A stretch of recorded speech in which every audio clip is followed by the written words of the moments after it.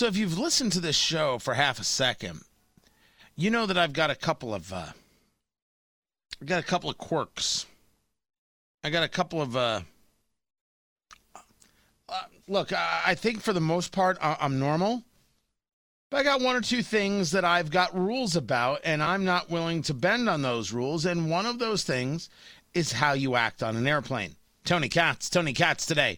833-GOT-TONY, 833-468-8669. As I often discuss, I am really grossed out by the way people act on a plane, how they dress on a plane, people who show up in their pajamas. Oh, no. Unacceptable. You wear shoes. You wear socks. No bare feet on a plane. You wear pants. You don't wear a cut-off shirt. You don't wear your pajamas. You don't do these things. Could a child do it? Depends on how old the child is. I mean, I'm sorry. There's a way to do these things. Now, I don't know if everybody has to be me. I wear a suit on a plane. I do. I wear a suit on a plane, and I got to admit, I think less of everybody else. Right? Showing up in their pajamas and the videos of people who like put their feet up on somebody else's seat. There's a place in hell for these people. This is what leads to the end of civilization as we know it. These people are awful. And producer Ari thinks that I'm just, all sorts of just stuck up or pent up or whatever it is he thinks. I don't even know what it is. Is it stuck up or pent up? Elitist. Oh, elitist? Suit on a plane. What is this, the 1940s? Honestly, if you just allow everybody to travel regardless of skin color, that would be great. That would be great.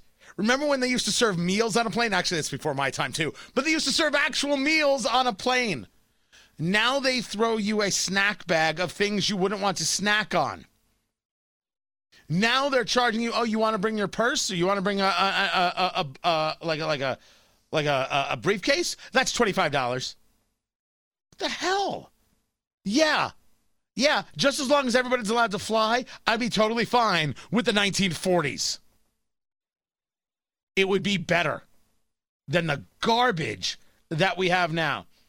But knowing that I am, if you will, an issue, I have issues with the way people fly. Producer Ari likes to send me stories saying, hey, what do you think of this? This is from salon.com, which I immediately object to. That you would send me a salon story is terrible. Why?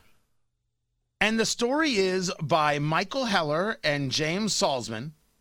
Why you don't own the right to recline in your airplane seat. Who owns the space behind your airplane seat? The airlines don't want you to know. And now, if I understand it right, they're making the argument that you shouldn't be able to lower your seat. There's a guy who's over 6 feet tall, and he's on a flight from Newark to Denver. He lowered his tray table and attached something called Knee Defender. I've never heard of such a thing. Knee Defender, look it up, producer Ari.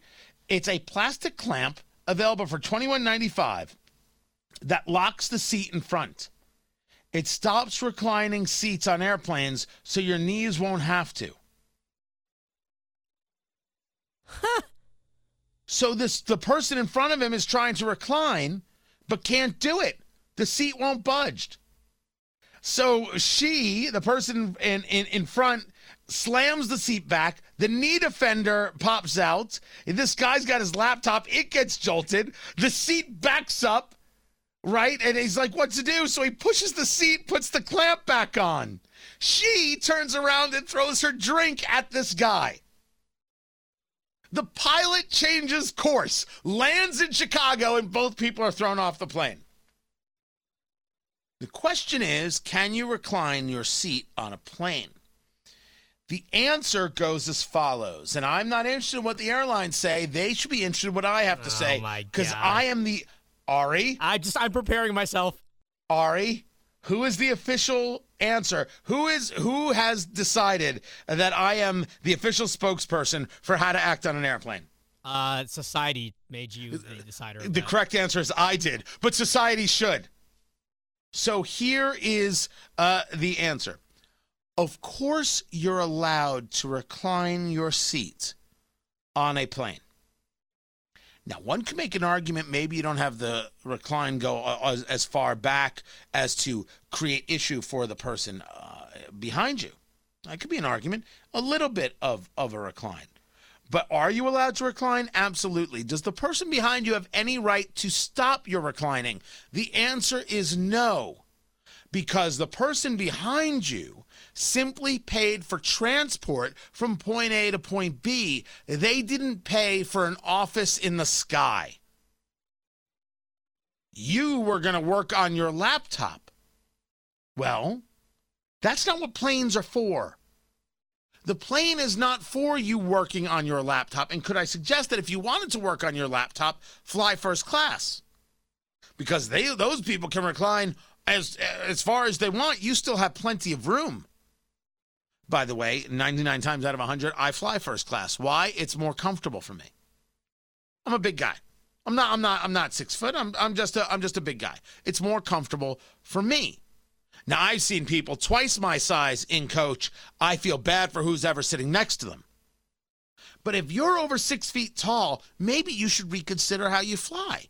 Now, you could say to me, Tony, I can't afford to do first class. I have to do economy. Okay. I can appreciate that and I can accept that. And I'm sorry if you're going to be a bit uncomfortable. But you're not going to be able to work on your laptop because the person in front of you absolutely has the right to recline. Let's take this a step further. You have absolutely no right to stop them. A device that stops the person who bought the seat and bought the enjoyment of the seat can't now use their seat because you decided you're more important than they are. Not only do I throw you off the plane, I don't allow your children to fly until they're 30. What are you, out of your head? This is the same exact thing as the people who wear their pajamas on a plane or wear the cut-off T-shirt and are showing off their armpits to the world on a plane. You're not special. Start respecting other people. Stop thinking that you're in charge. Stop thinking that you are important or you have more value than the other person. Treat people well and don't be a schmuck.